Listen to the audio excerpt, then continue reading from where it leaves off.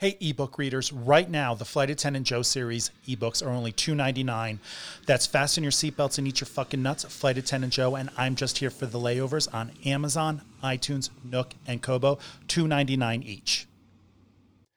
Welcome to this episode of Grounded with Flight Attendant Joe. Today is April 20th, 2022. It's 420. So for all you lovely listeners out there who get to enjoy and indulge in cannabis, where you're popping edibles and you're smoking joints and you're sucking on bongs, I don't know the terminology that kids are using these days. But if you are, congratulations, because you know us in the airline industry, we're not allowed to have that kind of fun.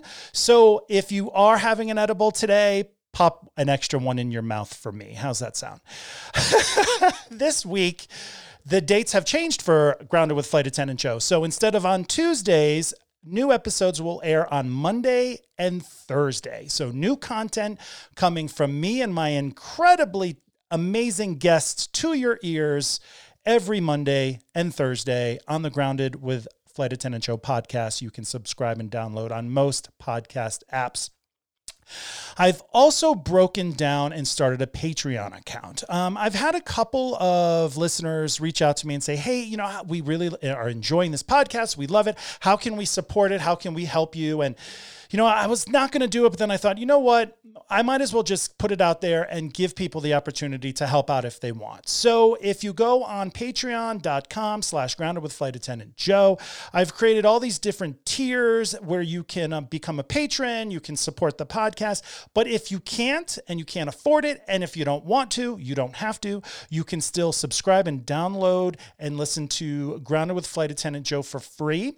This is just a way to help support the podcast. You know, it takes a lot of time, energy, a lot of equipment, and I'll be honest with you, a lot of my own money that goes into creating this podcast. So I wanted to put the option out there for anyone who would want to help support the podcast. So thank you very much. Let's get started with this podcast, shall we?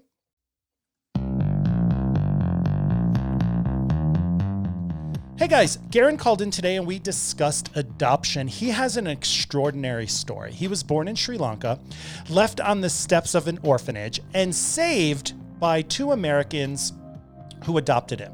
He comes from a long line of adoptions. His adopted dad was adopted. He was adopted. Him and his husband have adopted two children, one from the United States and one from South Africa. And he goes through and we chatted about what that was like and the process and how long you have to wait. There's so many ifs and what's going on when it comes to adoption. I was fascinated by that. We discussed people that live in the United States that don't have passports and how if you've never left the country, you kind of live stagnant because you learn so much from stepping outside your comfort zone. He also made me cry. Ladies and gentlemen, welcome Garen. Hey Garen, welcome to Grounded with Flight Attendant Joe. I'm glad you could be on the podcast. Hey, Joe. Thank you so much for having me, man. I really appreciate it. Oh, yeah, absolutely. Well, I find you to be very interesting and intriguing, and I think your story is something that so many people are going to want to dive into. So when I was creating my list of wishful guests, you were always on it. And I know we were supposed to record a couple weeks ago, but I was having a mental COVID-19 meltdown. So I couldn't function. So I was like, please let's postpone this for a moment. But we're back. How are you? I'm great. I'm really good because I just got back from South Africa about 4 weeks ago. Now it is, and that was an incredible experience. On the other hand, we have arrived back into this crazy new world, and I think, just like everyone, you know, we're trying to figure out what does the future look like and how do any of us operate going forward, you know, in terms of not seeing friends and family. So, no, I feel like I came off like a giant high and then came back into the United States on this sort of like, oh, wow, this is a very unprecedented situation, you know? Oh, yeah, absolutely. Now, you were in South Africa to adopt a child. Am I correct? Correct. Yeah, absolutely. Yeah, we've waited 4 very long years, to basically be able to go get our son, Ima. And it's been one of the hardest things I've ever done in terms of just the process between the two countries and waiting and not knowing and having it fail and then finally being able to get him. So we arrived there January 28th, and we're there for 6 weeks.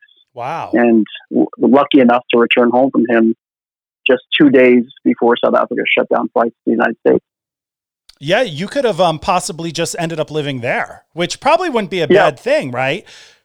Right. Part of me was hoping. Besides financially, I was like, well, maybe we'll get stuck in Africa. Maybe we'll get stuck in Africa. But we've jumped way ahead. We've jumped 75% into your life. So I want to rewind back to you because you have this incredible love and passion for adoption, and it stems from you being adopted. Am I correct? Yeah. I think that has informed everything that I've chosen to do in adopting my kids. Sure. Yeah. My story starts a very long time ago. Well, you're not that old. You're not very, come on, but go ahead. Yeah. Listen, I was adopted in 1986 in Sri Lanka. And, basically I was not the day I was born, but no one knows really when. Sometime after, I was taken by, I'm not sure who, and left on the steps of a hospital, outside on the steps of a hospital. And some amazing person who I wish I could talk to took me inside, and I guess probably asked, is this anyone's baby? And I wasn't. And so then they moved me to an orphanage in a part of the country. It's like the interior of the island. It's sort of tea plantations and hills, and it's called Kandy. And I was taken to an orphanage there, and I was deemed too malnourished to stay. So they were like, this kid can't really be here because he's got too many malnourishment medical needs. So you're going to have to transport him to a malnutrition center in Colombo, which is like a commercial capital of the country, on the beach closest to the ocean. So I was transported there again by I don't know who, and put into a malnutrition center. And it just so happened that at that time there was an American couple from Louisiana who had just moved there. They were aid workers, and they heard there was a boy. They wanted a boy. I was the only boy, actually, and so they got me, I got them, which has been the gift of a lifetime. You got the gift of the lifetime. So let me just wrap my brain around this. You were left on the steps of a hospital when you were how old? Baby.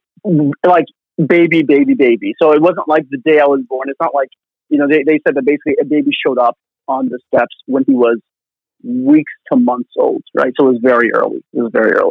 I don't remember any of that. Now, do you know if your parents, your adoptive parents, when they were in Sri Lanka, were they looking to adopt a baby, or they were just there working and then you kind of just fell in their lap?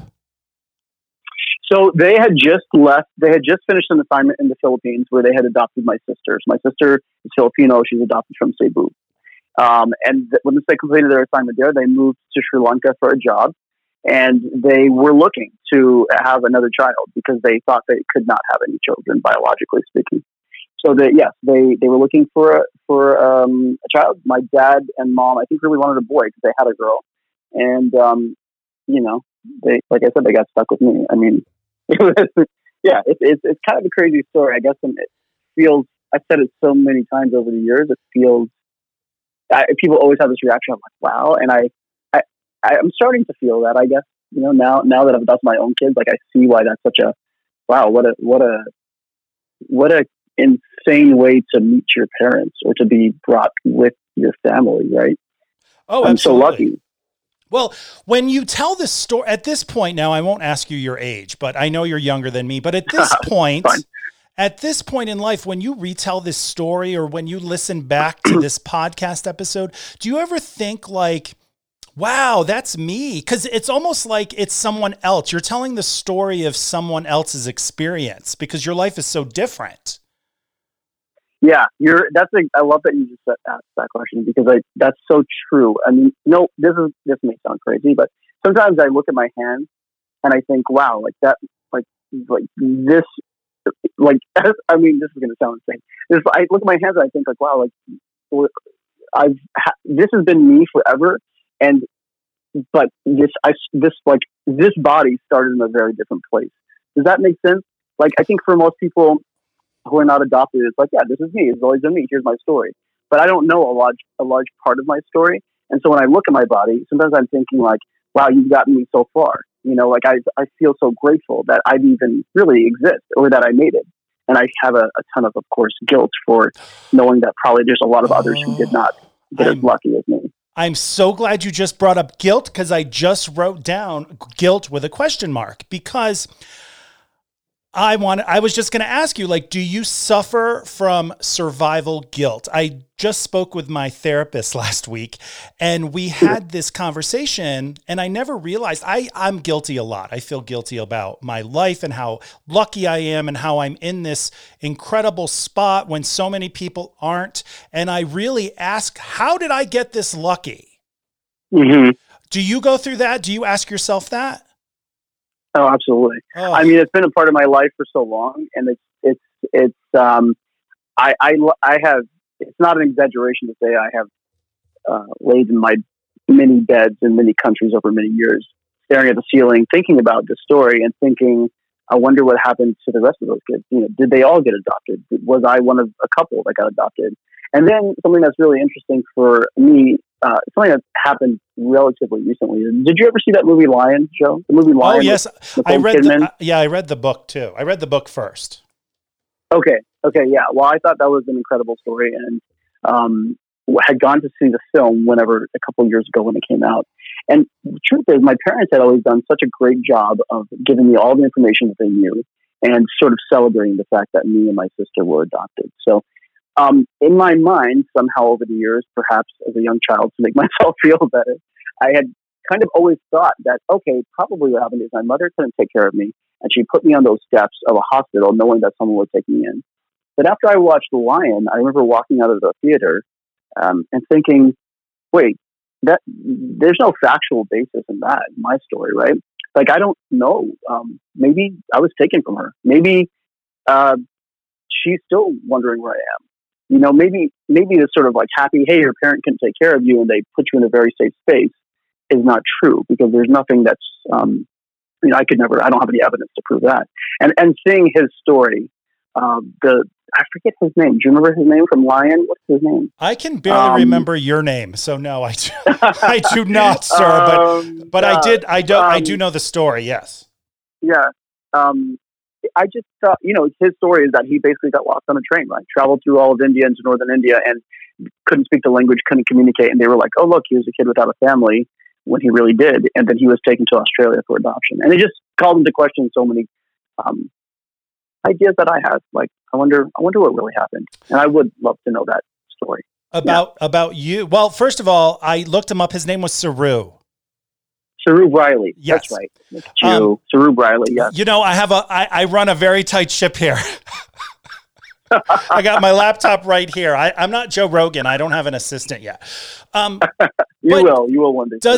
Thank you. Does the desire to find out if that story is true, like, motivate you to go there to Sri Lanka and do a little research maybe one day to find out the true story? Or are you okay with thinking, all right, this is what I've been told. I believe this for decades. I'm just going to believe it, and that's it. It was never pressing for me. It was never, and I've met other adopted kids who do feel that strongly about it. You know, for me, it was never pressing. However, I will say this. My sort of driving force has always been not so much to know more about my story, but to adopt my own children.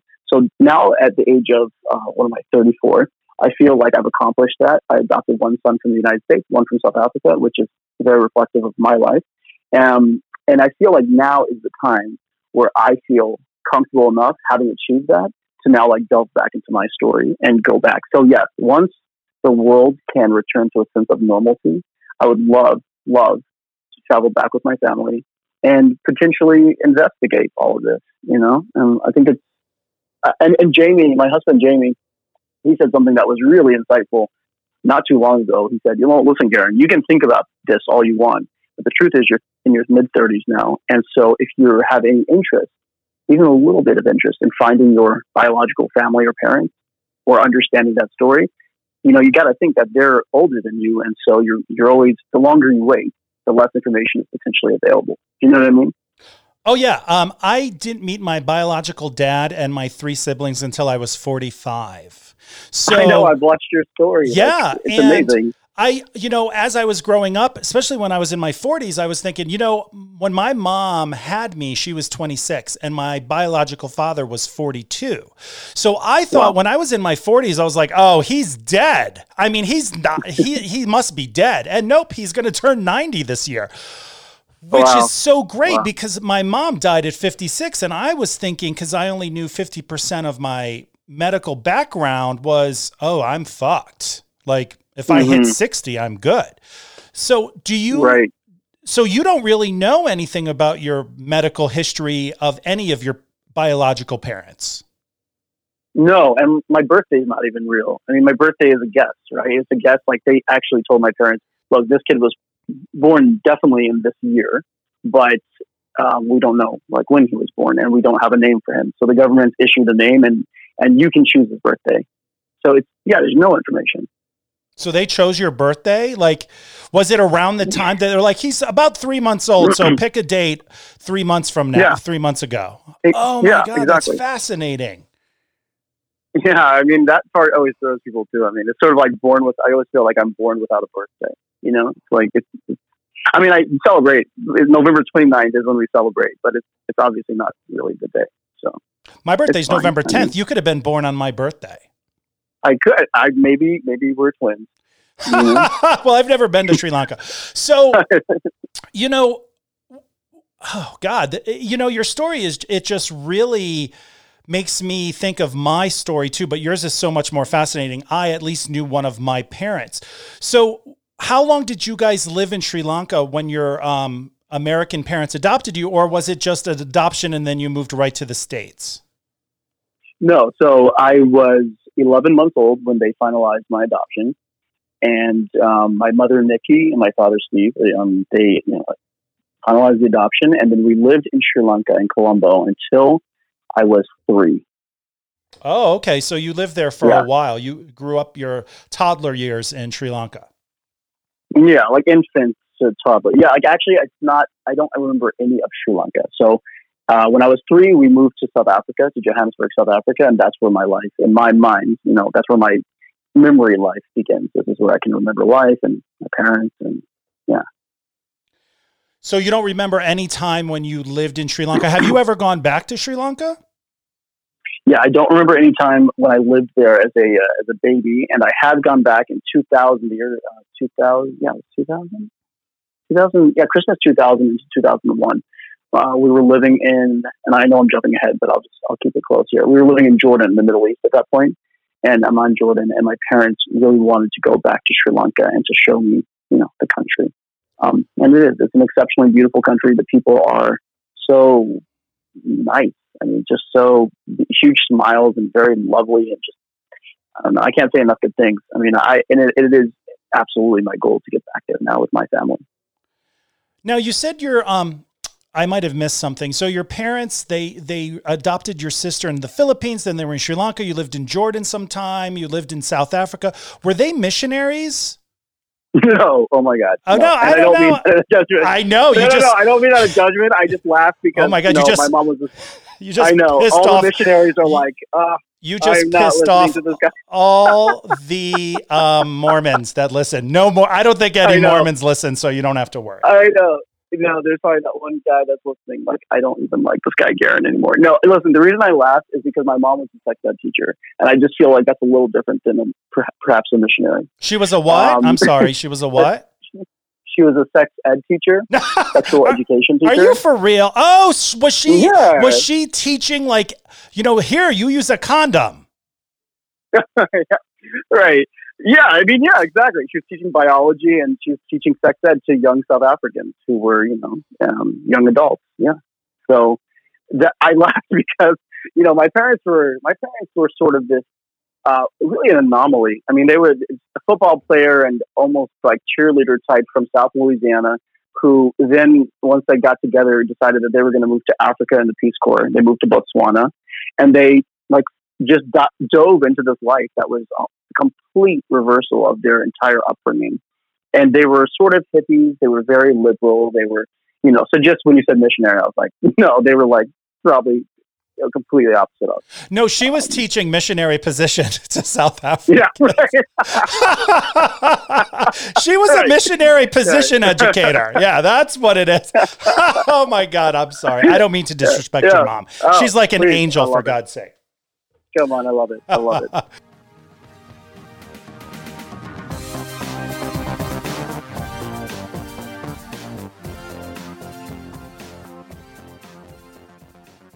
So how was it like?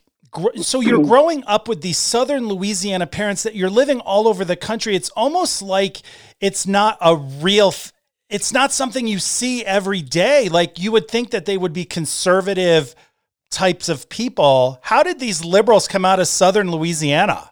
How do you get a white man and woman from South Louisiana who have never seen anything? I mean, in terms of the world, right? In terms of other cultures, other religions, different colored people.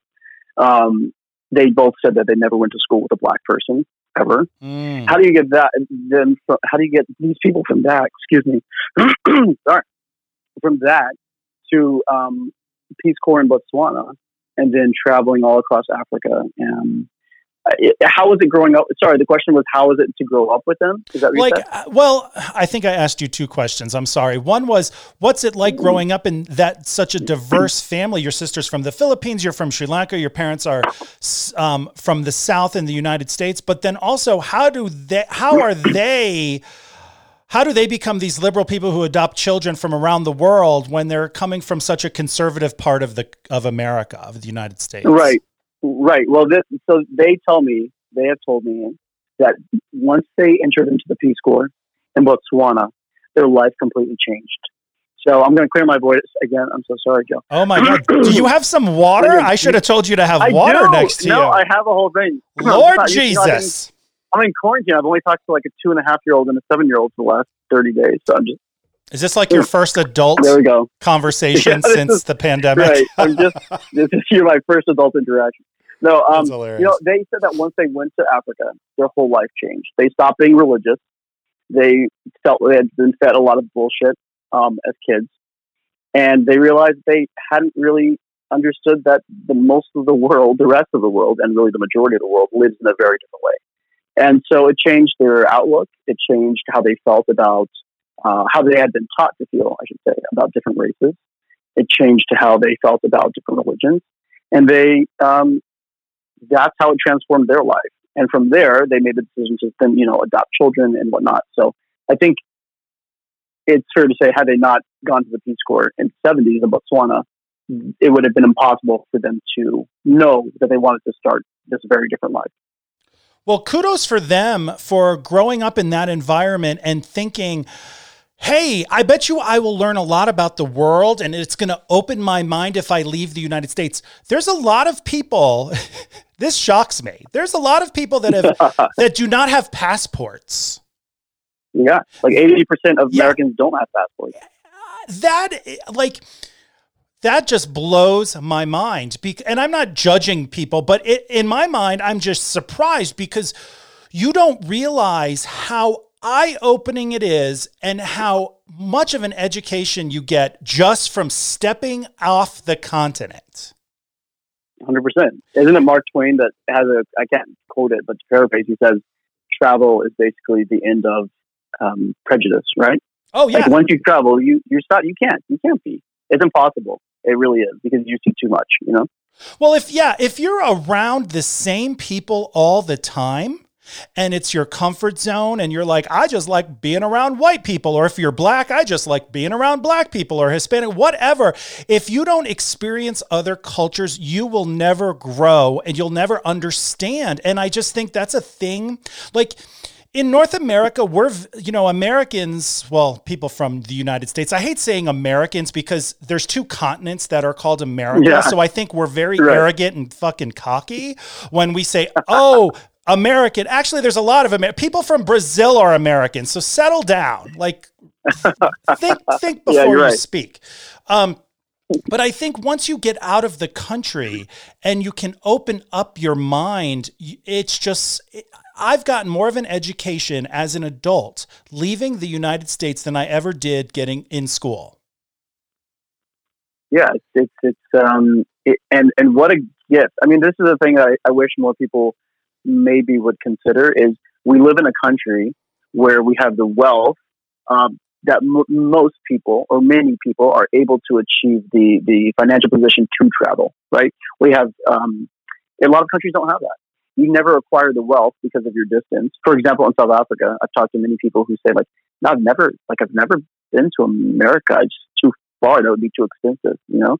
And it's true. Like only the people that really are able to, increase their personal wealth are able to leave and travel. And in the United States, you know, it's only we're from Boston or something. It's only like 5 hours to London, right? And then you can get anywhere in Europe. And I just feel like I wish more people made use of that. But I sometimes too think that the United States is so insular. Like we almost feel like we exist and we're there's that whole, we're the best, we exist. You know, why should we learn new languages? Because we all just speak English. I don't know. It's a very different experience from how I grew up, for sure. Absolutely. And I agree with you on that. People that live in the United States are very insular and they don't think they need to learn other cultures or dabble in another language. You know, I've been to France. You know, I always heard the French were awful. Like, oh, the French are assholes. They're terrible. And then I finally went to Paris and I was in a cheese shop. You know, they have the cheese shops, the bread shops, the wine shops. I'd be 1,000 pounds if I lived there. And, which is only 5 pounds more than I am now. So it's not that big of a deal.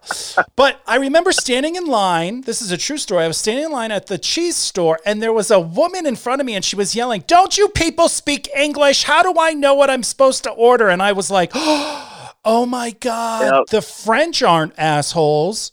We're assholes. Yeah. In another country. Yeah, exactly. Yes. It was country. It was just like, oh, wait a minute. The French aren't assholes.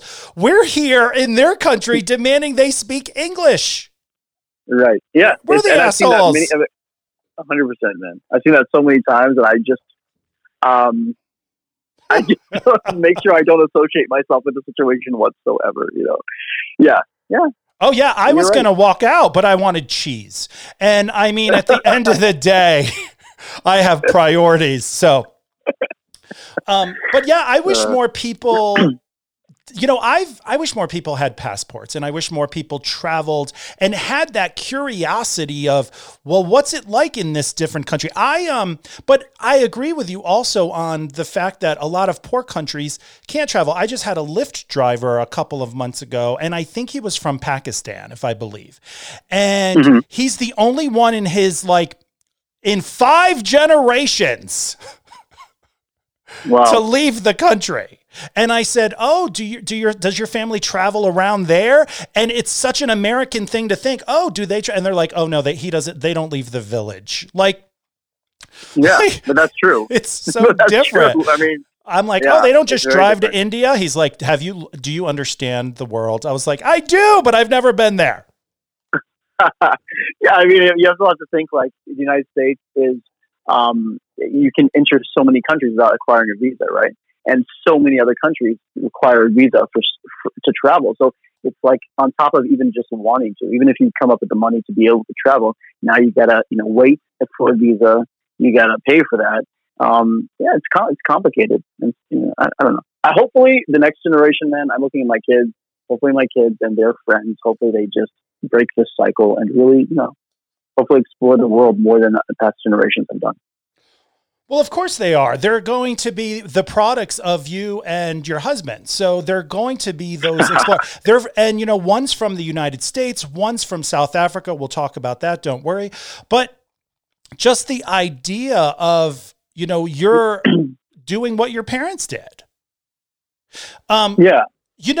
when you told me that you were left on the step of a hospital and you were malnourished, and they didn't even, I'm sure they saved your life. You probably wouldn't have lived. Oh yeah. I've thought about that a lot, especially even I have, all sorts of thoughts around how is it that, you start in a place of being denied entry into an orphanage, right? Which seems to be like, you would think almost any kid that shows up is like, yeah, bring him in, and they're like, no, this one, he's not allowed. So how is it you start in that place and then you make your way to, extraordinary experiences I've had throughout my entire life, all over the world and then here in the United States. They absolutely saved my life. I mean, I have no question about that. Yeah. And I think I've done it. I hope I've done a great job over the years of telling them how grateful, because I really am. And there's a kind of a funny thing in my line of work where people often talk about winning the lottery. Like, hey, you guys want to go in as a group and play the lottery, which to me is a very American thing. I haven't really experienced it outside of this country. And I never do. I never take part in it, and no judgment to anyone who's doing it. But in my mind, I'm always thinking like, I don't know, I feel like I won the lottery. Like I 100% already did, because you don't have this life without that chance. So no, and that goes back to what we were talking about a little earlier about survival guilt, because you said something like, I wonder if those other kids were adopted. I wonder how their lives turned out. And there's a high probability, I don't want to speak in hyperbole, but there's a high probability their life did not turn out like yours. Yeah, I mean, yes, for sure. I would place that bet as well. Yeah. Exactly. Yeah. So it's almost like you did win the lottery. And then when you were talking about that, I was like, I wonder, because, while you're talking and I'm listening, my brain is also going 1,000 miles an hour. So I was like, yeah. I wonder when he was a teenager, if he was being a little shit asshole, his parents were like, we could have left you in that orphanage and you'd be dead. So do your homework. Oh, I'm sure. I mean, like, I'm certain they've had that thought, right? And like, this little shit. Not saying it. Yeah, this little undeserving asshole. Yeah, totally. 100%. They were so good about that, though. They never, I can never remember a time when they always said to me, and my sister, and by the way, once we moved to South Africa when I was 3, they had a baby biologically. The baby, they never thought they could have children. They just magically had a child. Well, not magically. They had sex for sure. And then they had a child. It was magical because she's a missionary. She's a missionary. Yeah. They had a child, my brother Yale. And so we have, because our family's not diverse enough, right. We have the Filipino sister, the Sri Lankan brother, the 2 white parents from Louisiana, and then boom, this blonde-haired baby. Born in South Africa. Yeah. Yeah. So, wow. It was a nice, yeah.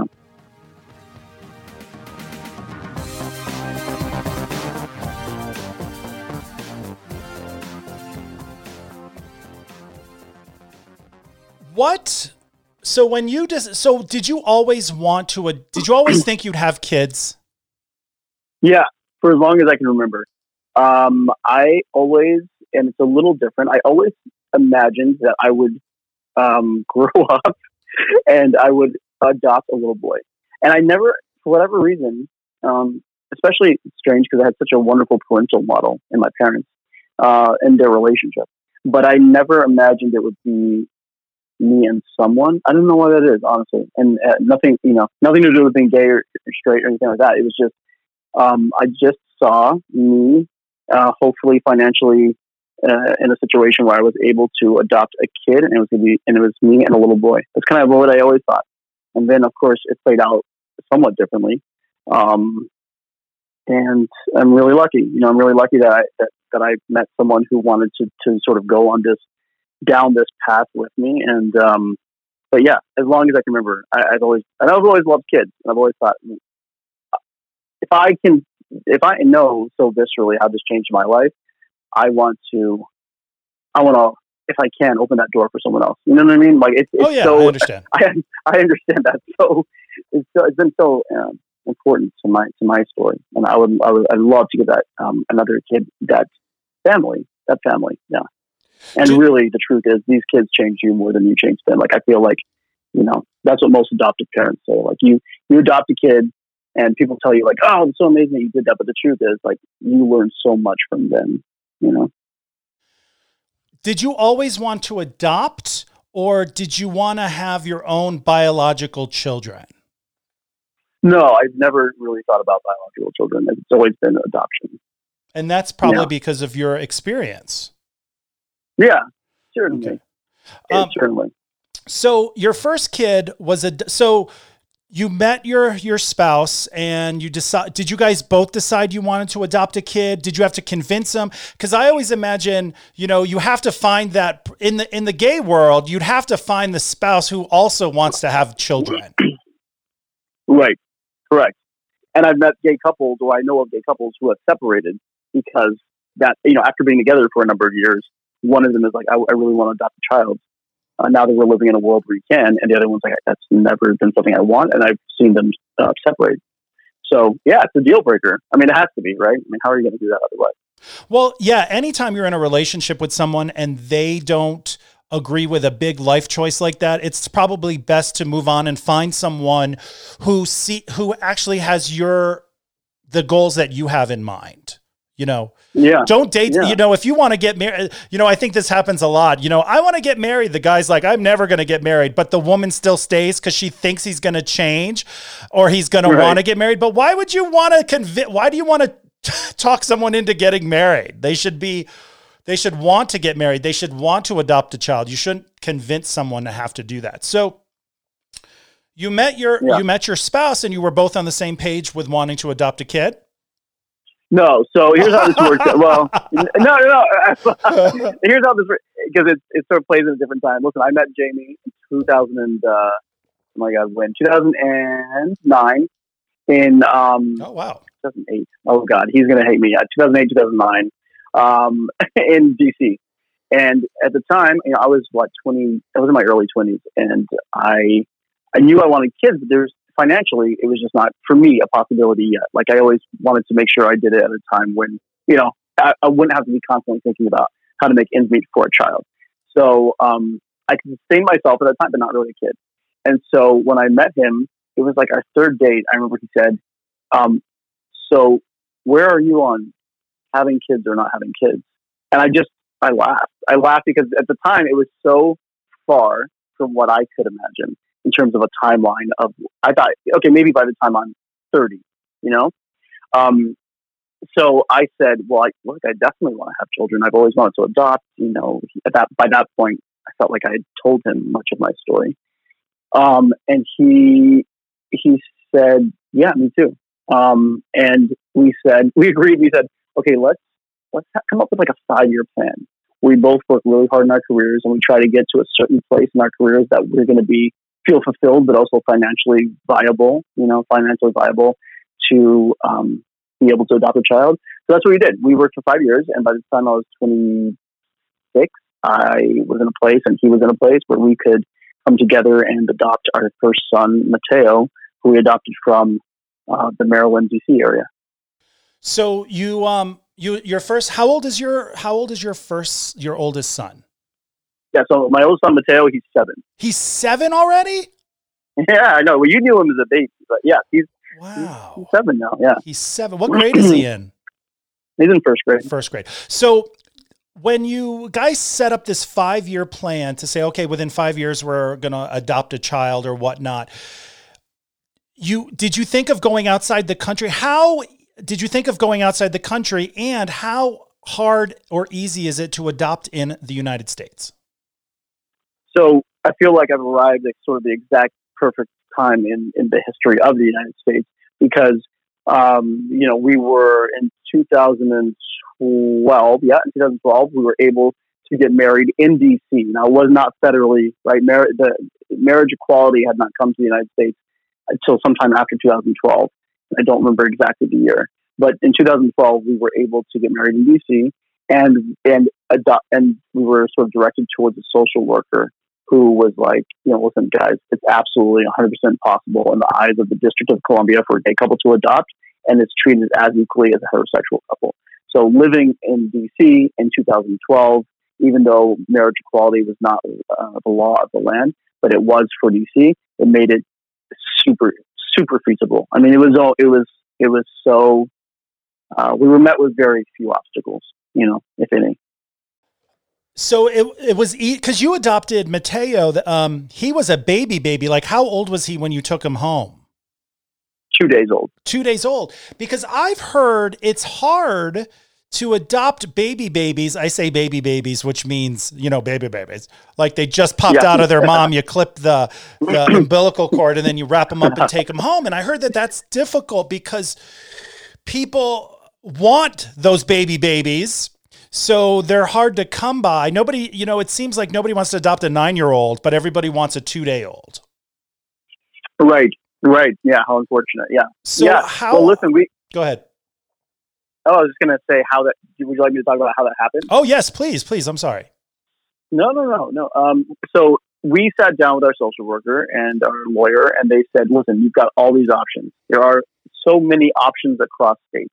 And this is where it can get a little feeling, it has a feeling of like a commercial aspect. They said, basically, you want an Asian kid, you go to California. You want a Mexican kid, you go to Texas. You want a black kid, this area is great, the DC, Maryland, Virginia area, which is such a weird way to think about. Sounds like a market. Adoption. It sounds like a market for children. Yeah, that's weird. 100%. Yeah, it's very strange.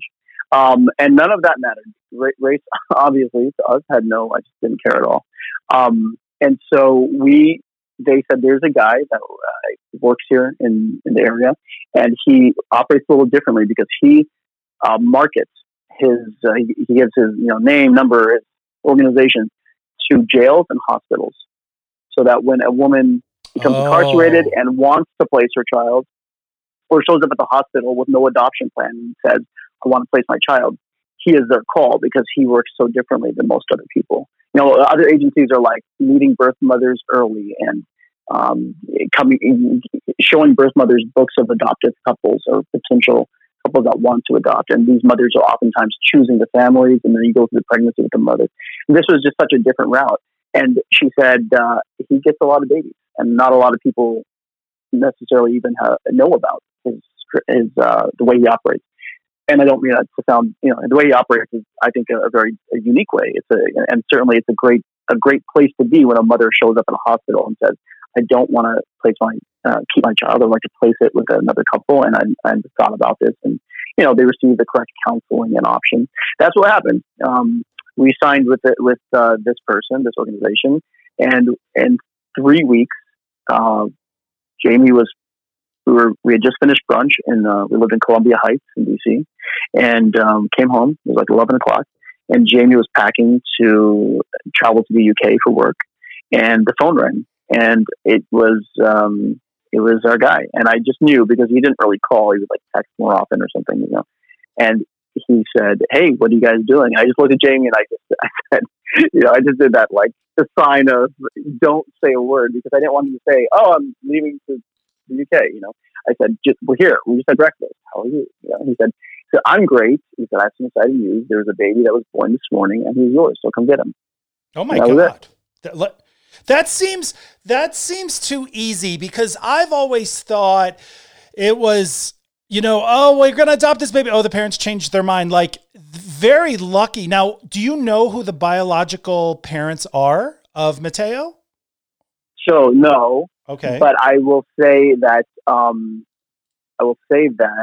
it wasn't so, because you just said it was so easy. I will follow that up with saying, so now we, in 2 days, were able to go get Mateo, right? And he was in our custody, and really he was our child for that moment. Emotionally, that's how it felt.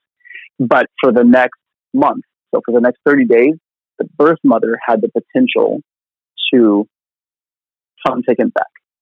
So we knew in the back of our minds for those first 30 days that, essentially we were babysitting, and that the possibility existed that she could change her mind and legally should be well within her rights.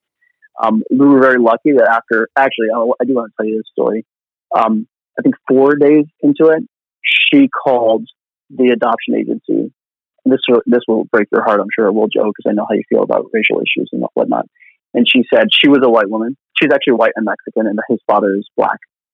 And she said, listen, I just wanted to make sure that the child went to a family who will love him, because I'm just so worried that no one will want him because he's biracial. Oh, you're going to make me that. Oh my God. That's very emotional. Well, no, I'm not. I've never cried on my podcast, but you know, sometimes you, I hate you. Sometimes, wait a minute. Sometimes you want to hear that, like, this woman gave birth to her child. I'm crying. This woman gave birth to her child, but she still wants to make sure that her child's going to be loved. And I think that's really powerful. You know what? I'm just going to make this statement, this disclaimer, that my emotions are like a fucking roller coaster right now. And I cry if the cat's shit and it smells. So, I mean, I'm not saying that's, but you know, wow. Wow. That was, I bet you that made, for the next, go ahead. It was very moving. And again, the director of the adoption agency, he said, you know, any time ever in the history of forever when a birth mother has called us 4 days in, it's because they want the child back. And he said, I was sure it was that. And he said, to hear her say that, I just felt, you know, it's what probably most people listening to this podcast would feel, is how in 2012, the year of Obama's second inauguration, the first Black family to lead the United States in the executive branch, how is it that you have people living in a relatively educated and populated area, right, city center, feeling like because they have a biracial child that no one would want that child? I mean, the president of the United States at that point was biracial, right? It's just hard to understand. It's hard to understand. I remember thinking, wow, we've come so far and yet we haven't. Well, when I think of that, I think of, you know, people give up I can't even speak now because you have me a fucking mess. You know, people give up kids up for adoption for so many reasons. And most of the time, it's a good thing that they gave up the child for adoption. Some parents cannot take care of their kids. You get pregnant and you're like, I'm not going to be able to take care of this kid. I hope that someone will. I'm not going to have an abortion because, you know, my religious beliefs or just my beliefs in general. Hopefully somebody finds, somebody's going to love this child. I thought you were going to say she called and said, I don't want gays adopting my kid, because that's where my brain goes. Well, no, you know, she actually was presented, from what I was told, from what we were told. She was presented in the hospital. He actually, the director, went and met her, and he said, "Listen, if you're sure about this, I represent lesbian mothers, gay fathers, or gay parents, or gay guys, I guess, gay couples, excuse me, and then straight couples. Are there any of these that you do not want?" And she said, "No, I'm fine with. I'm fine with anything. I just want him to go to a really loving home." So I just have that. I hope one day it's possible for me to meet her in the future when my child is older, and I would love to tell her, like, you gave me the biggest gift, the best possible gift that someone could give another person, and I'm just so, I will never be able to really repay you or be, so grateful. And I hope that she feels that we've done a good job, at that point. It's also worth saying that even after those 30 days, when she did not thankfully change her mind, we then had to search for 6 months for the father, because she didn't know, she wasn't, they weren't in a relationship. It was like a one-night stand. So our lawyers had to search for the father. So really for the first 7 months of his life, we were just hoping above hope that, this boy was going to stay with us. So in that way, it's not an easy process, right? In that way, it's emotionally quite difficult. Yeah, I didn't realize that. I didn't, I always had it in the back of my mind that the biological parents can come knocking on the door and say, "Hello, this is my baby." Now, there's a TV show right now on Hulu. It's based off a book. Reese Witherspoon is in it. And so is Kerry Washington. It's called Little Fires Everywhere. And right now what's happening, hopefully I'm not spoiling it for everyone, but I'm going to. One of Kerry Washington's coworkers in the show, she has a baby and leaves it she can't take care of it. She's an Asian woman. She leaves it on the steps of the firehouse. It's adopted by a local white family. And through all this drama and chaos, she finds out where her baby is. And now there's this big court battle because she wants the baby back. Yeah. Well, so wow. If you get a chance, you should watch it, because it kind of is a little bit of that storyline really reflects your life a little bit, because you were left on the steps and you've adopted. And I will absolutely watch it. Yeah. Check that out. Check that out. Now, thanks. At what point does Mateo know he's adopted? Yeah. So I've always sort of taken the route my parents did with us, which is be so transparent about everything we know and celebrate him. And of course, he comes from a family where, and I think you'd be hard pressed to even find another family potentially. I mean, I'm sure maybe there's one other family, but he's in a family where one of his dads is adopted, his brother's adopted, his aunt's adopted, his grandfather's adopted. So, my dad's adopted as well. I forgot to mention that.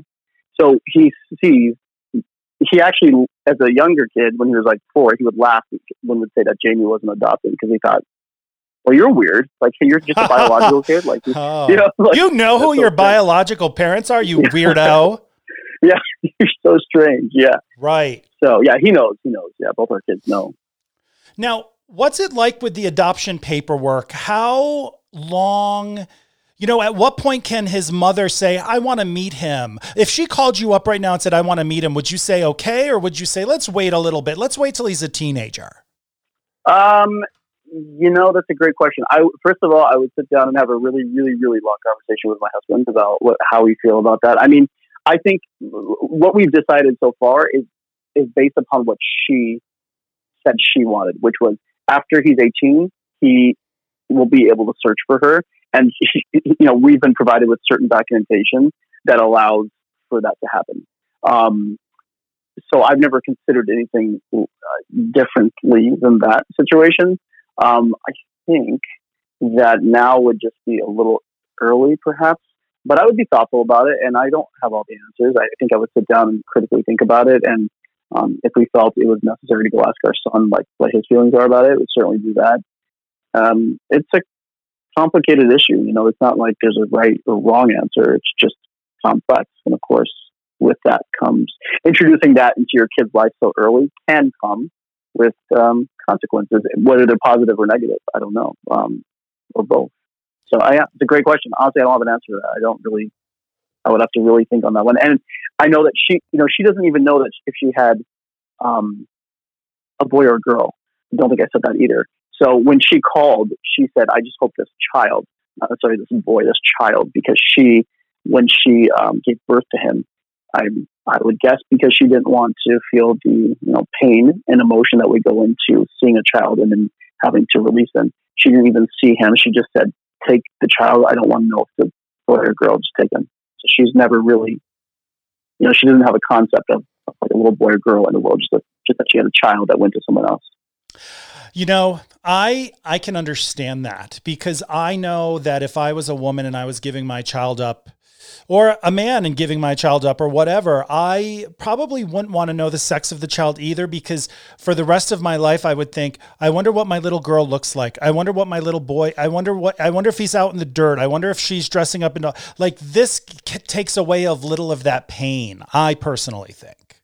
Yeah, I think it's totally defensive posture, I think. And I think anyone that doesn't understand why someone could make that choice might want to search a little deeper in their heart, because it's, I really don't like it when people say things like, I'm like so super liberal, but in terms of the whole pro-choice question is like, I don't like when people say, we should not have the availability of abortion for women, right? Women should not be able to make that choice. They can just place their kid for adoption. It's like, usually it's a man saying that. And also, I don't think any of us really could possibly understand how painful giving birth, carrying a child for 9 months and then giving birth and having to let it, go into the world without you. None of us can imagine what that's like. I certainly can. Oh, no. So, yeah. And we all know, let's call it like it is. If men were pregnant, abortions, you could get a pill at fucking CVS. Like, you could go into CVS and walk out. They're like, here, take this pill. You're done. I mean, abortions would be legal. It would be like Uber. An Uber doctor would come to your house and give you an abortion. Let's not play games, right? You're right. 100%. I mean, come on, let's be realistic. Exactly. I'm still sniffling from my emotional roller coaster you put me on.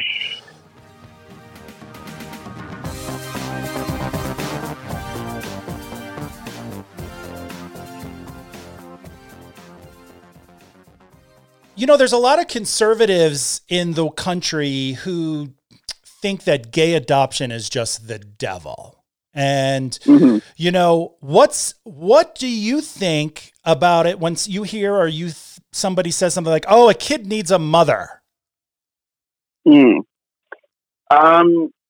I just feel bad for people that are so poorly educated, Joe. Like, that's where I sit. I just, from afar, I see it. Obviously, we see it in the news, and I just think I'm sorry that you've gotten this far in your life, and that your mind is so small. Like that you would rather have a child, right? You'd rather have a child in the world living in an orphanage or foster homes instead of the loving home of a same-sex couple. Like, what the fuck difference does it make? And I think, anyone that meets a family where you have two dads or two moms and kids, you see that these children from a very, very young age, they have no prejudice. They're not like, hey, hang on, there's supposed to be a woman here. Like, that's not a thing. Like, kids they want love, they want attention, they want protection.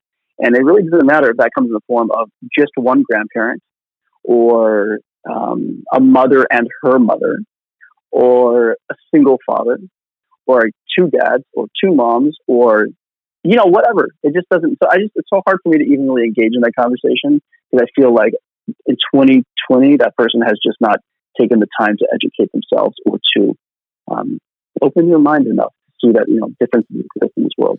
It's also really interestingly enough, I think the same shit that people probably said back in the day not even that far in the 60s and the 50s when you had interracial couples, right, who were having babies, and people would say things like, oh, I just can't, like, that's wrong. Like, those kids to have two parents of different races, like, they'll be so confused, or they need structure. They need two white parents. Or they need two. I mean, look at where we are now. Like, that just seems so insane that anyone would ever hold that opinion. And I hope that by the time that our children are old enough, and I think if this is the way the world is moving, their friends will feel the same. Like, yeah, I don't see any difference in the fact that you have two dads.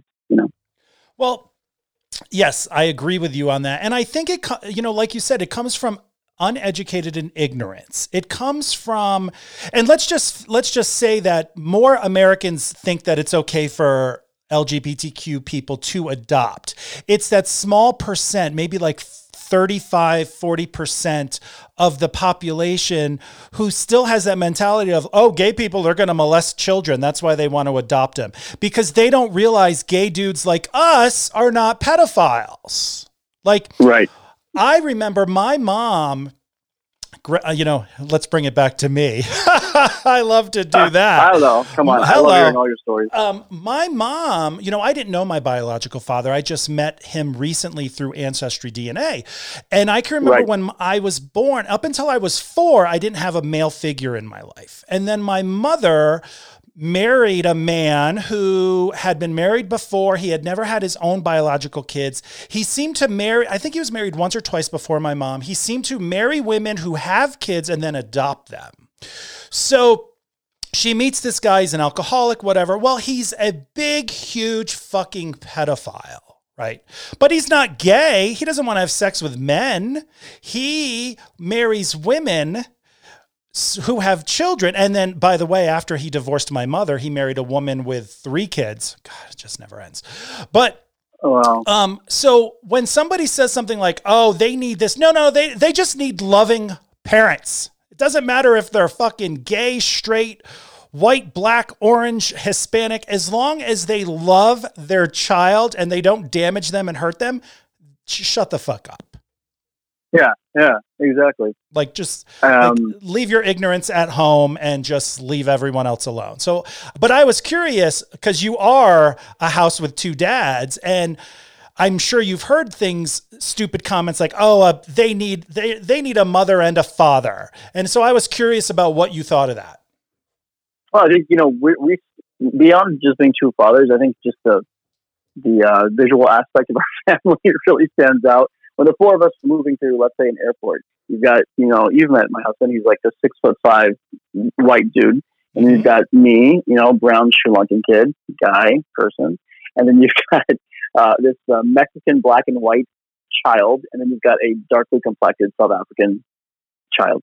So obviously we stand out, and we know that. And so when we're moving through airports, it's interesting because I do see a lot of times, as you know, as you walk into the gate area, waiting for the aircraft, it does seem like you can very quickly read the faces of people who glance up and then whisper something, or sort of look away and just will not even look at you. And then you get people. I mean, we've had people run up to us in the airport and say, like, "I'm so sorry to bother you. I just want to say, like, you're such a beautiful family."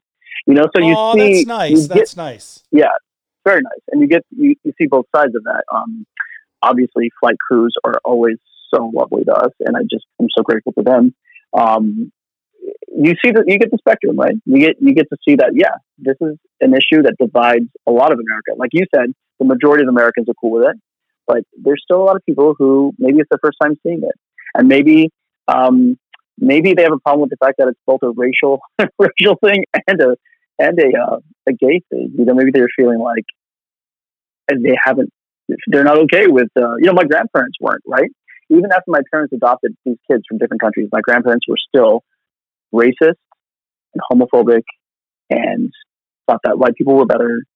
And it was to go back to, they were from South Louisiana in the summers, and to walk into their world for 2 months. It was so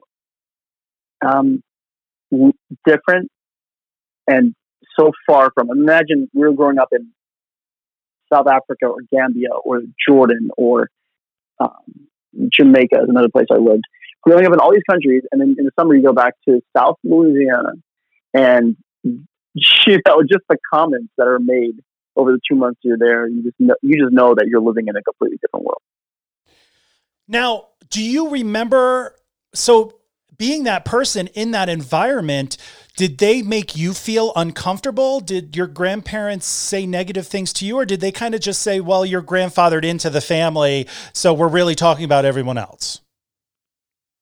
Yeah, they made it very clear that they loved us, but like black people weren't okay. Ooh. So like, and I'm pretty dark, right? I'm a pretty dark dude, and I feel like, I'm darker than a lot of black people. So it's like, their judgment and their basis was on color, and I sort of got this pass.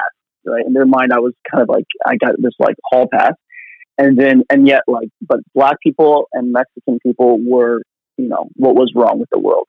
So as a kid, every summer sitting there listening to conversations about that, it's obviously at a certain point, you start to internalize that. Like, hey, hang on. I know I'm not, black or Mexican, but I'm the same color. And ultimately they're talking about color. So I very much got to see that. And I think I'm not sure if you even know the story, but in 2012, after Jamie and I had decided to, that we were fairly serious and that we were going down this road together, I called my grandmother and said, hey, listen, I wanted to tell you that I'm dating someone and his name is Jamie. And there was this long just silence. And then, this heavy breath. And then she said, well, is he at least white? Oh my God. I knew you were going to say that. I knew it. Holy shit. And I said, yeah, holy shit.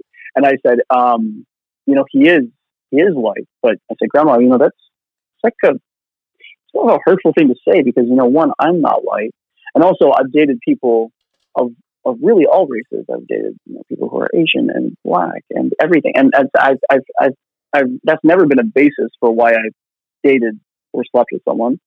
And he just does happen to be white, right? But it's sort of weird that you'd even say that. And then she and again another long pause, and then she says, "Oh, honey, you'll always be white to me."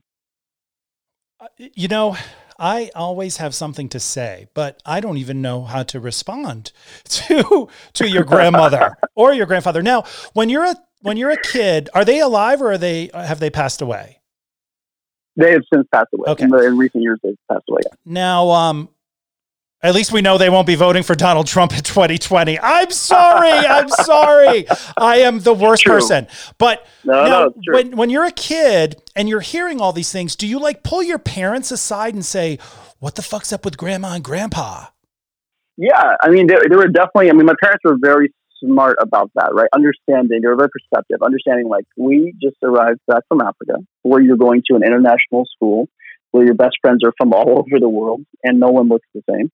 And now we're back in our small town where we grew up with all of our racism and our prejudice, and you guys are exposed to it.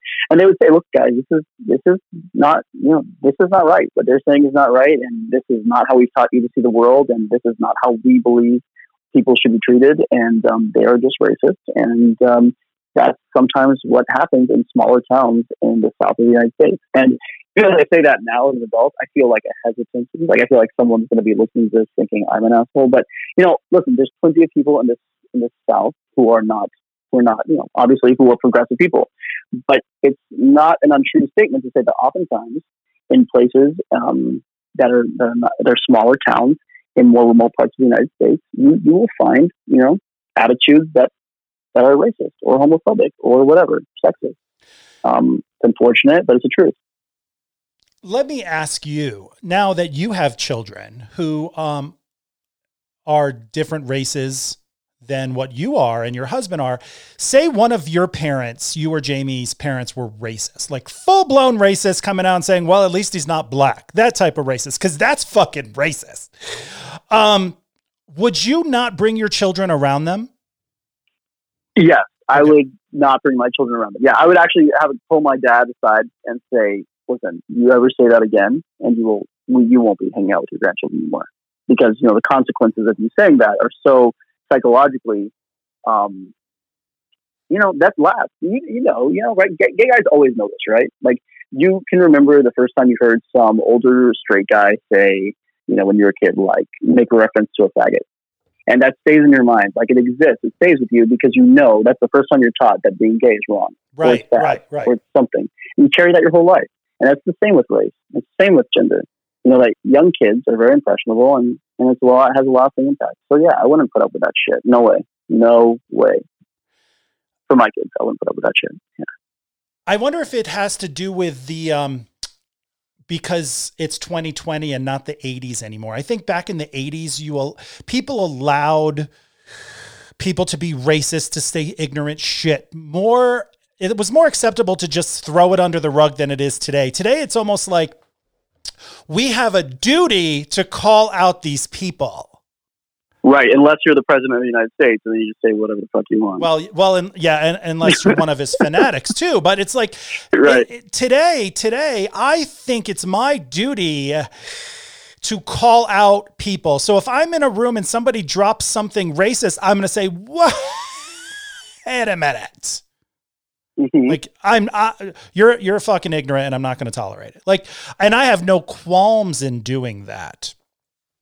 But I think, Joe, you're in the minority there. Like, I honestly feel like I agree with you in terms of the place in the world we are that you can now, and it is sort of not popular, but like people do speak up on behalf of others. But I think you're still in the minority. Like I think, and what I mean by that is I think it's so wonderful that you would speak out against any of these things, because I've for very long said, listen, it takes the majority to speak out on behalf of the minority, right? So it takes men to speak out when women are being spoken about in a disparaging way or not treated as equal.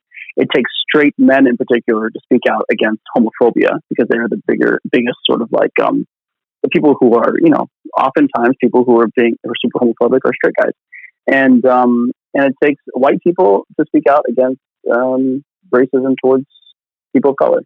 And if everyone would do that, if we could have people that would do that, I think we'd all find ourselves in a much better place. I tell that my brother, who's straight and white, I always tell him that, like, you have a platform, you have a power in your voice. It's so much louder than mine. I don't like that.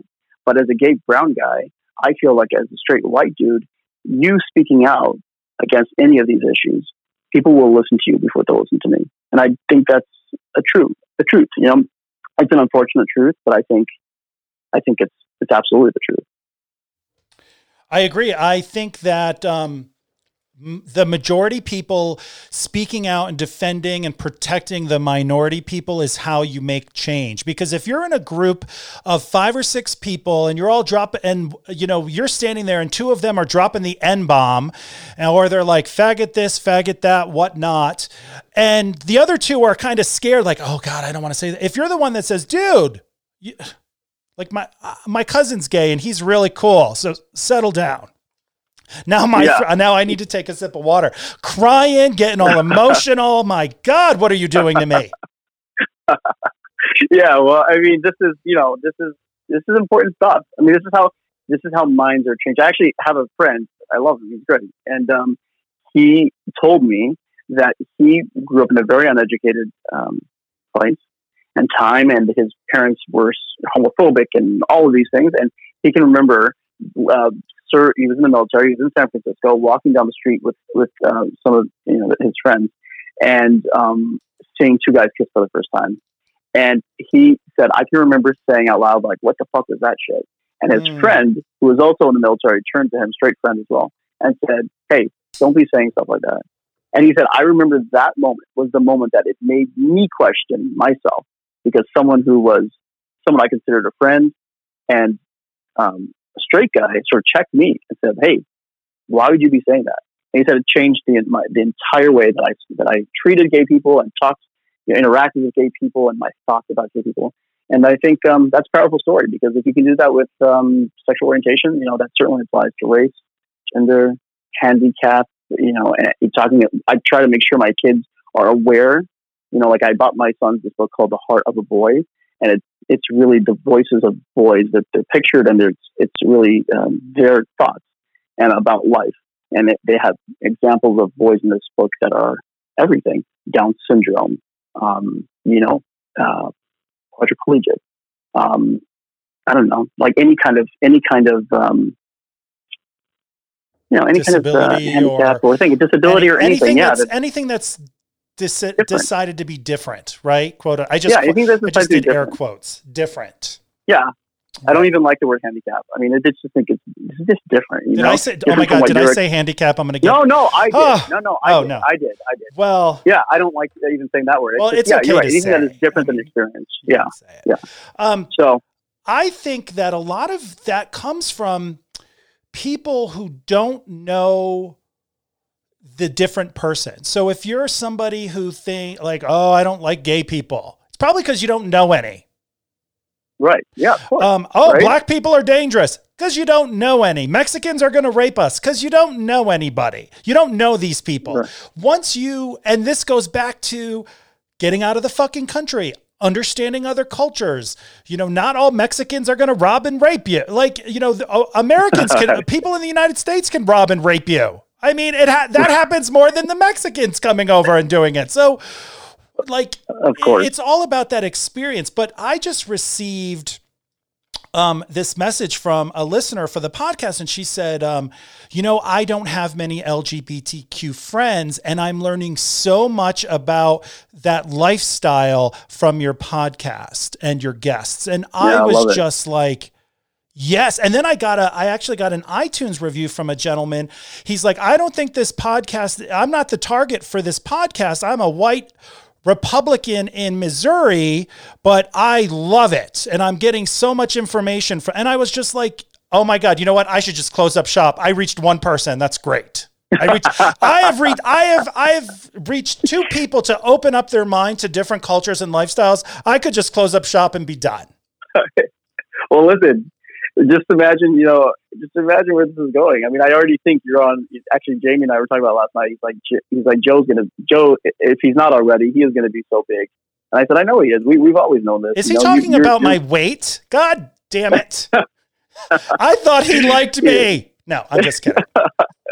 Yeah, no, this isn't. I mean, I hope I'm so right, but isn't that rewarding, right? That some guy in Missouri writes you and says, like, you're changing the way I think. That's amazing. That's amazing. Yeah, it's almost like that's all I want. All I want to do is to get somebody to think, oh, I never thought of it that way. So this is good, right? But going back to, when you heard the word, like when you're in your grandparents' house and you're hearing these things, I can remember being a little kid. I was an only child back then, and my parents used the word queer very negatively. Like, oh, those look like there was a gay bar in Hartford called Chez Ez or something. And it was close to the bar that my parents went to. You know, they were big alcoholics. And I think they drove drunk more than they drove sober. How I'm alive after the 70s being in that car with no seatbelt, I have no clue. But they would drive by. No seatbelt. Yeah, no seatbelts, hanging out the window, parents drunk. I don't even know how I made it. So they would drive by this gay bar called Chez Ez, and like if you saw them outside smoking or they were outside, and you know this is the late 70s, early 80s, big thick mustaches, think like Freddie Mercury, and right. My mom would be like, "Look at those fucking queers! Look at them fucking queers!" And now I'm like 8 or 9, and I'm in the back seat. I don't really know I'm gay, right? But now I know. Oh, two guys that look like porn stars. I wouldn't think that till later. Two guys hanging out outside a bar. If they like each other, they're queer, and that's bad. So, you know, I grew up hating the word queer for the longest time. Like I wouldn't mind, I'd say faggot. I'd be like faggot, whatever. But the word queer would just trigger me. Mm-hmm. Until the TV show Queer as Folk came on. And then I said, oh, maybe it's not that bad. Mm-hmm. Yeah. Yeah. Look at how long that stayed in your brain, you know? Yes. I still even think like because I actually didn't grow up facing almost any adversity in terms of when I came out, or, you know, very little, I'd say. And certainly when I was you're talking about being a child, I didn't, because I wasn't out as a child. But my husband did. He said people knew he was gay when he was really young. He just wasn't interested in like stereotypical, you know, things that, like, he wasn't interested in sports and whatnot. And he grew up in a small town, and he said people called him, you know, faggot and whatnot, like when he was very young, excuse me. And I think he had a lot of really sort of traumatizing experiences, including from his father. So we've been together 11 years now, maybe 12 years. And if you ever interview him, he is going to slam me for this, never knowing how long we've been together. But we've been together for 11, 12 years now. And, you know, I still think when we're in public and I reach down to hold his hand, I can still feel like a hesitancy. Like, even though he knows, like, it is okay, he feels like he's in, you know, it's like his brain is sending him signals like, no, you do this, and you're putting yourself in a position of being ostracized by potentially someone walking by. And I hate that is in his head, you know? Oh, it's in my head too. When it's very hard for me to hold my husband's hand in public. It's almost like he reaches out to grab me and I look at his hand like it's on fire. Like, do you want me to douse it with water? Because I'm not going to hold it. I'm not going to, like, I think the longest I can hold his hand walking down the road is like a minute. And that's long. Right. Do you know that that's the longest fucking minute of my life, right, as we're holding, and we could be in like San Francisco on Castro Street. We could be like the gayest place in the world, and he wants to hold my hand. And for that whole minute, I'm thinking, all right, I'm going to hold his hand for a minute. I'm going to count to 60. And then that doesn't make him think I hate him, but it also protects me because I start panicking. The moment he puts his hand out to hold mine, my heart starts racing. What's everyone thinking? And what are they going to think? Am I going to get egged? Am I going to get beat up? What's going to happen? So right, all you heterosexuals listening, when you just hold your hand randomly in the streets, congratulations that you didn't have parents or a society that made you feel embarrassed to show affection. 100%. I think about that at airports quite a bit, actually, because, you know, you drop your person off at the airport and you want to hug them and give them a kiss. And even in that moment, you're thinking like, I don't know, is someone going to, I mean, and do we do it? Yes. But I know that both of us on some level are thinking like, I wonder if there's going to be a negative reaction, you know? And that's terrible. You shouldn't have to think that in that moment, you know? No, you shouldn't. So when I see straight people like kissing each other for, you know, it's like a nice and really, you know, they're really enjoying that moment. And you know, I'm happy for them. I really am. And I hope that one day we can all do this without feeling like someone's going to, you know, throw something at us. Oh, but I don't care. I don't care if you're heterosexual, homosexual, bisexual, tri, whatever. I just hate, I don't like people. Yeah, try anything once. Those are all those heterosexual pilots. They'll try it when they're drinking. Oh no. But, I'm just not a fan of public displays of affection no matter what. I don't care who you are. Like if I'm in the airport and people are making out, I'm like, get a room. But I will hug and that's the weird thing. Like if I'll hug and kiss my husband goodbye in the airport. Because a lot of the time I'm in my uniform and let somebody say something because then they're the ones who are going to be left behind when we crash. Yeah. But like just to hold his hand walking down the street is so difficult. And I kind of think of myself as someone who gives zero fucks about what people think. I kind of pride myself in that. Like I don't give a fuck. Mm-hmm. But that one thing, holding my husband of 16 years, holding his hand walking down the street, I'd contemplate jumping into a lake with crocodiles. First, yeah. Well, I mean, and just the truth is probably if you go and you interviewed, I don't know, 1,000 gay guys, gay men and women, perhaps, you would find out, and probably most people have in this time have that, and it's so unfortunate. I think the thing is, once you have children, I always feel like you need to set the example in the situation. I don't want my kids to not see their parents showing affection because they're afraid of something else. Do you know what I mean? Oh, yeah. I want them to grow up seeing that, like, we are showing affection to each other in the way that anybody can and should, maybe. And there's nothing for us to be afraid of. And if someone does say something, I'll be the first to say, shut the fuck up or whatever. But, when you're met with violence, the other thing is you don't want to put yourself in a situation where you're in a violent altercation in front of your children because, that can be one, dangerous for your kids, and two, that can kind of traumatize a kid too, right. To see your parent get beat up or whatnot. Yeah. So it's a tricky one. It's a tricky one, man.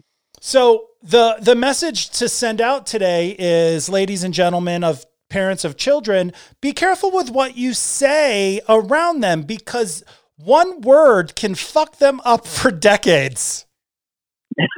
Yeah. Right? Yeah. I mean, let's speak it the way it is. It's like one word my mom would use, queer. That one word stuck with me for decades.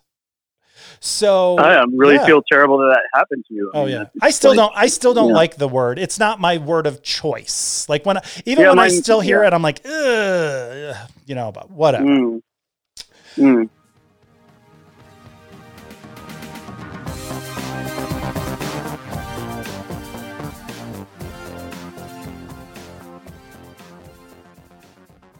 So let's go to your second baby, because one wasn't enough. It's almost like you're Angelina Jolie.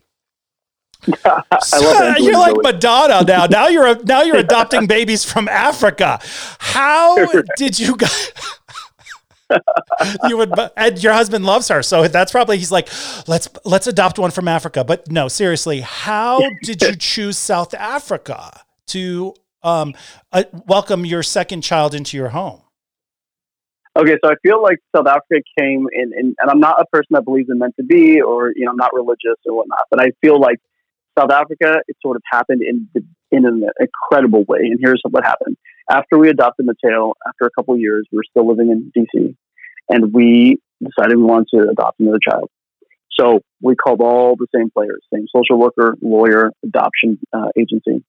And one night, it was actually on my birthday, we got a call, and the director of the adoption agency said, "Congratulations again, guys. You got a little girl this time.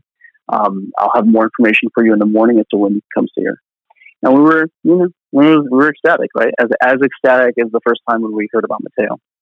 And you go through all the same things. You call your parents, and you call your best friends, and I drove over and picked up my sister and brought her to her house.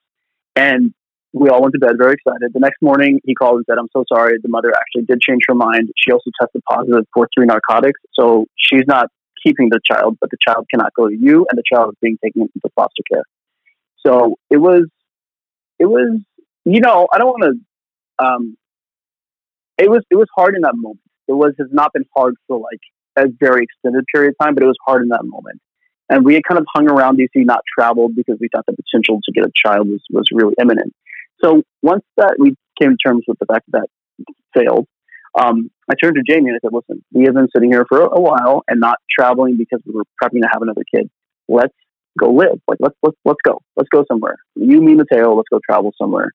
And he said, "Well, where do you want to go?" I said, "Let's go back to South Africa. Like, I grew up there. I would love to go back with you guys."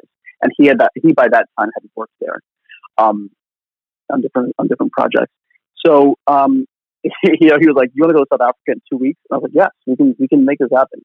And so I convinced them. And around that time, I had gotten on the phone with our social worker, and I said, "Hey, listen, I wanted to tell you, I want to thank you for everything. We were matched with the girl last night, and then the mother changed her mind, and I told her the story." And I said, "I don't think we're going to go down this route again. I think we've done it, and we've had an amazing situation with Mateo, and we've met this sort of failure in a placement with this little girl." I said, "I think we're going to look at other options." She said, "Well, you know what, Garen? There's this new program that just opened up in South Africa, and it is open to gay dads." And I was like, "In South Africa?" And she said, "Yeah." She said, would you be interested?" I said, "I would be so interested." I said, "That's like where I feel I'm from. I mean, that's my first memories of life. It's all sort of, it's where my life began. It's how I feel." And so she said, "Well, what's great about it is it is the only country," and Joe, I know you're going to be surprised by this, is the only country in the world right now that married gay couples can adopt from besides the United States. That's incredible. So the only country in the world, in the developing world, let's say, that has children, that married gay couples can adopt. So previously how this worked was like, if you were not married, the United States would allow one of you to go over, adopt the kid, come back, and then your partner would adopt in the country. In the United States. So you could still be gay and adopt, but you could only one. It couldn't be like both of you adopting at the same time from the country. Exactly. Okay. And so yeah. Well, actually, even on those forms, they didn't disclose that you were gay. Like, so it was basically a single person went to adopt a child, right? And then you come home. So anyway, this is the first international. It's a Hague Agreement. It's an international convention between countries, an agreement of two countries on how to operate in adoption and other matters. And so she suggested this, and I told Jamie, and we got on a plane to South Africa 2 weeks later to just go have a holiday, like just go be there. And during that time, we were like, "Yeah, we're adopting from here." And we thought it would be that was, what was that? I don't know, it was 2016. We thought we'd be back later in 2016, and we took all the way into 2020. So it took 4 years.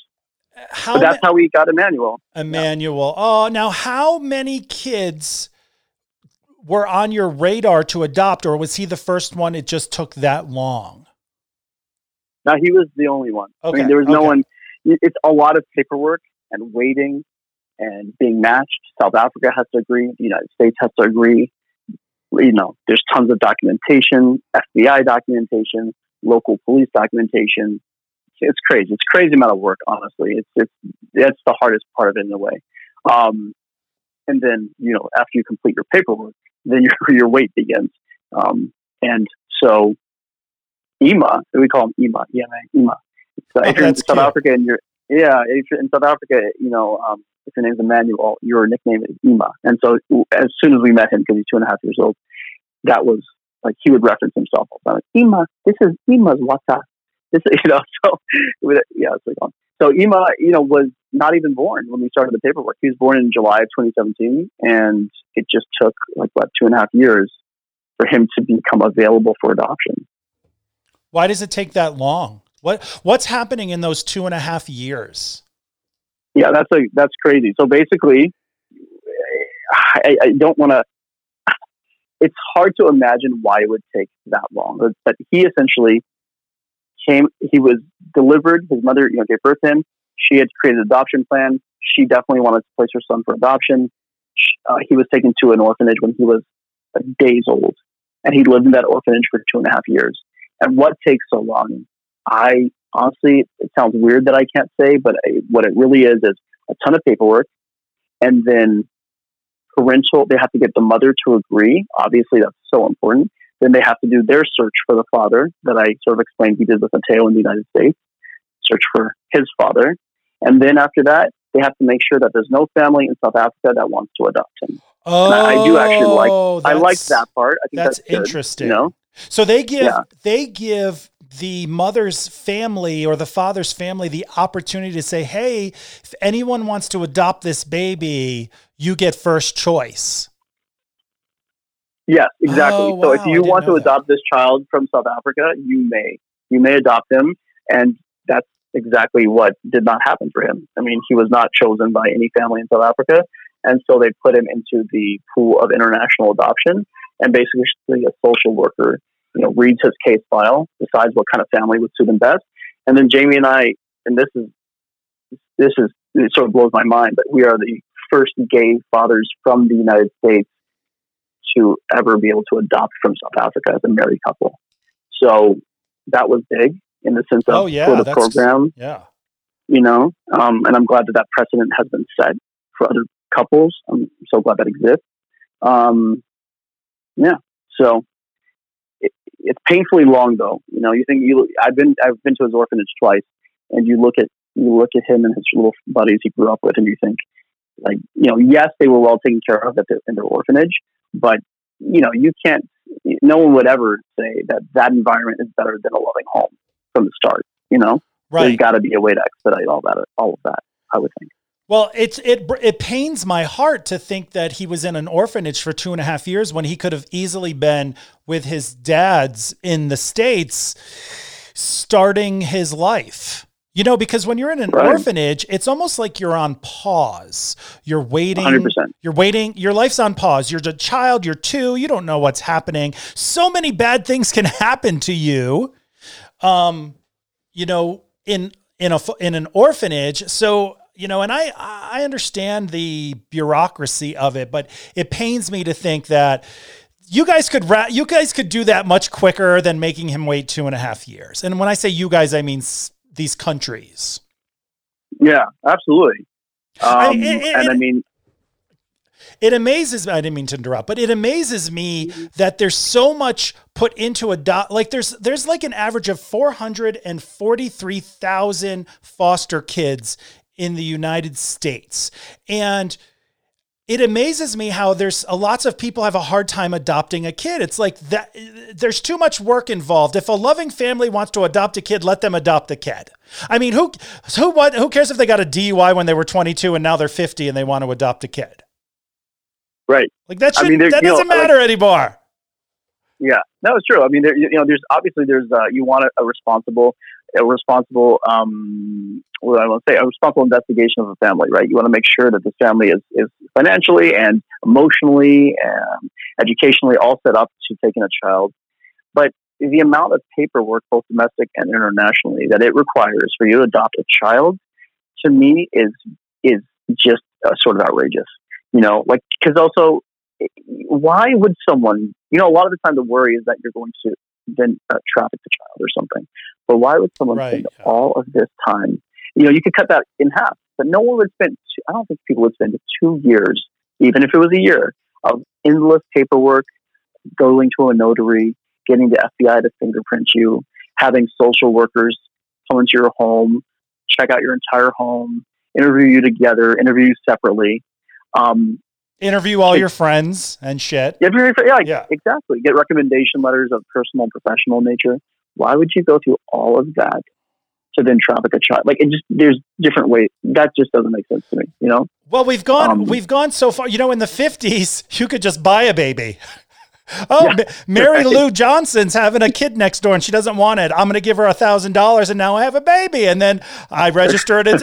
And that's kind of the way it was. And so now it's swung so far. And I agree with you. You definitely need to investigate the people who are adopting a kid. But I think that the bureaucracy of it is too long, which allows these children to stay in possibly dangerous foster homes, possibly dangerous orphanages, when it should be a quicker response to get them into the loving home that they need to be in.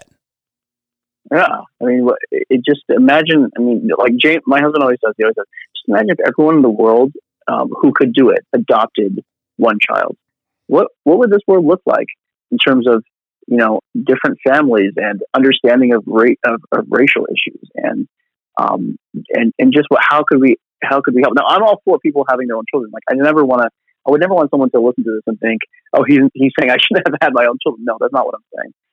But I am saying, if you're going to have like 3 and 4 kids, imagine if you just adopted one. And then now imagine every family that has 3 and 4 kids is adopting just one child. Imagine how that changes the landscape of the world, and really the understanding of what we are, which is a global society at this point. Right. I think a lot of people are afraid to adopt children, and I'll be honest with you, like the idea of adopting an 8 or a 9-year-old who is possibly completely fucked up. Cause I was fucked up at 8 or 9 years old. Like if I would have been adopted by another family at 8 or 9 years old, I was a mess. Mm-hmm. And if I had a loving family who would have taken me in, they would have probably returned me. They would have said, this bitch is crazy. So I understand the thought of the fear of someone saying, oh my God, this kid was raised in a domestic abusive family and they're going to have a lot of work. If you're adopting like an 8 or a 9-year-old from a broken home and there's a lot of abuse, that is your full-time job. Mm-hmm. That is right. Going to be a lot of work. And I think some people are like Matt and I, we thought about adopting because of course if we were going to have a kid, we would adopt, but we were never both at 100%. And I think if you're a gay couple and you're going to adopt, you better both be at 100% you want it. There should be none of this. Well, I guess, that's no. Yeah, right. Yeah. No, you have too much work. I mean, it's too much, but too hard, really. Right. It breaks my heart. I'm not going to cry again, but it breaks my heart to think that, all these kids who have had fucked up childhoods are just sitting there waiting for someone to love them, because we know being loved is one of the most important things that we need to become functioning humans. And they don't have love. They're tossed from foster home to foster home. And it's because their parents were fuck ups. And that pisses me off. Yeah. Yeah. I have this frustration that I'm 47 and I'm still paying a therapist $95 an hour to deal with my fucked up childhood because my parents were awful. Like I know. I get so mad about that every time he credits my credit card $95. I'm like, if my mother was alive, I'd fucking send the bill to her. I think we should have a law that if you had fucked up parents and you have to be in therapy for it, your parents, if they're still alive, they should pay the bill. There you go. I should run for Congress. Like what you went through. It's just really heartbreaking, and to know that there are kids that continually go through this kind of shit. It's heartbreaking, man. I've known your story for quite a while, and I think I did cry when I first learned about it. It's just, and look what you've done with yourself. You've really gone out there and you make people laugh, you make people smile, and you're also, I think I can also say, like, knowing you, that's not you all the time. Like, you're also just a really authentic guy, that you're just a really honest dude who's got such a good heart. And I think, so out of all of that you went through no choice of your own, you've come out the other side and, hopefully now allowing people to have a space to talk about their stuff. That's incredible, the work that you've done with this podcast. I think that's wonderful. Well, thank you very much. I won't deny any of that. All of that was correct. But one thing that is important, if you're listening, or anyone who's had a fucked up childhood and now they're adults, you have to accept what happened to you because it's made you who you are today. So as much as I hate my childhood and I hate what my adopted father did to me and whatnot, like when I was growing up, it was always Joey needs a father. Joey needs a father. No, I think Joey would be fine without one. Getting one actually was the problem. Was the worst, yeah. But, a lot of people dwell on their past, and I do talk about it a lot on the podcast that I was molested by my adopted father, but it's my narrative. It's created me to, it's because of that why I am who I am today. And it's because when I was a little kid, I couldn't tell everyone what was happening to me. So I was funny.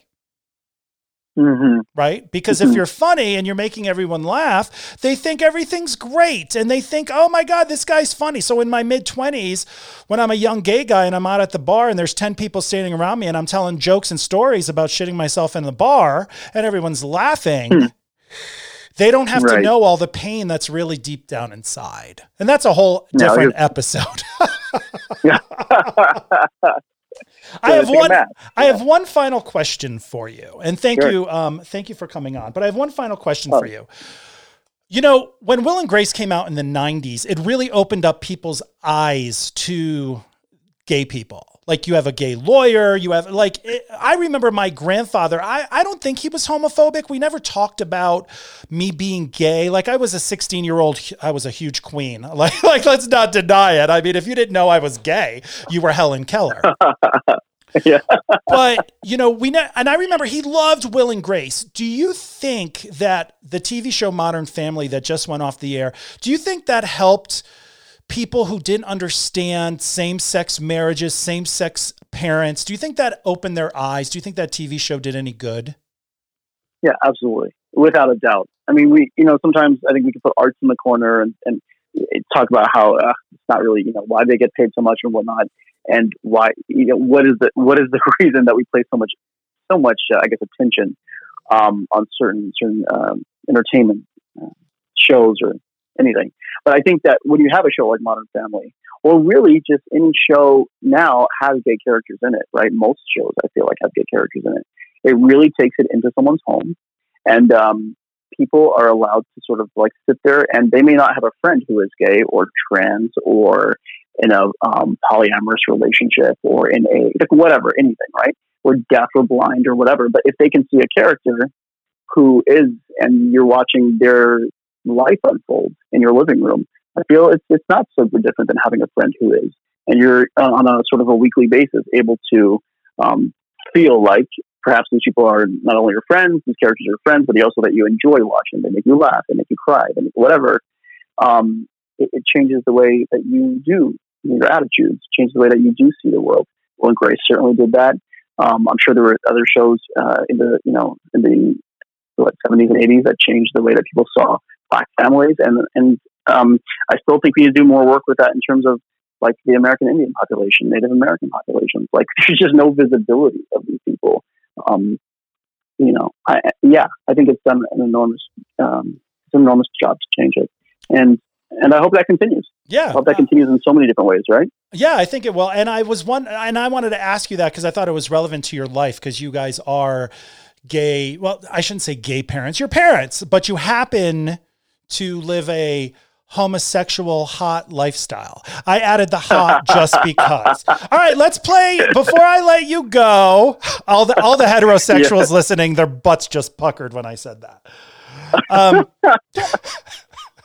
And this is the first episode that I'm not editing. So everything that there's no editing on this episode. I was challenged by someone that I know on the radio to say, record an episode where you don't edit. So all your fuck ups just come out live and see what it's like. See how you do with recovering when something doesn't go the way you think it's going to go. So this is the first one of those, so God help us. All right, before we go, I want to play my game. Let's get grounded. I want you to pick an airline, and then you're going to answer the question that I ask you from that airline. American Airlines, JetBlue, Delta, Spirit, Frontier, or United? Okay, I'm going to go with JetBlue. JetBlue. All right, everyone picks JetBlue. Everyone must love JetBlue. All right. On a flight from Los Angeles to Sydney, if you could sit next to any famous person, dead or alive, who would it be and why? So I've always wanted to, and I've met her twice, but I've wanted to have like a prolonged conversation with her, is Angelina Jolie. I brought her up. I compared you to her. You did. I know. That's hilarious. You guys could talk about your African babies. It'd be amazing. Yeah, exactly. Yeah. I've always wanted to talk with her at length about so many different issues. Less about her acting and more about what she's done with the United Nations and her role in the world. Yeah. See, that's so respectful and professional. I'd want to know why she carried her husband's blood around or somebody's blood around on her neck. Like, see how we're different. You're so educated. I went to Chuck E. Cheese University. Thank you so much, Garen. I really appreciate you coming on the show. I learned a lot today about adoption. I'm still not going to adopt, but I appreciated this conversation so much. So thank you. Thank you so much for having me. I really am very grateful for the opportunity, and I just always love talking to you. So for those of you who just know him from his podcast, honestly, you're such a good dude. You're such a good dude. Matt is so lucky. Make sure he knows that. I remind him hourly. I will walk out of this room and say, do you know how lucky you are to be married to me? And he'll say, yes, I do. Well, please tell your husband. Thank you so much. Please tell your husband I said hi and give your baby boys a kiss for me, and I'll talk to you soon. I'll talk to you soon, man. Okay, take care. Bye-bye. All right, bye. Ladies and gentlemen, if you enjoyed this week's episode of Grounded with Flight Attendant Joe, please subscribe to the podcast. You'll get alerts when new episodes air. Also, check out Flight Attendant Joe on Facebook and Instagram. And if you still haven't had enough of me, check out the blog at www.flightattendantjoe.com.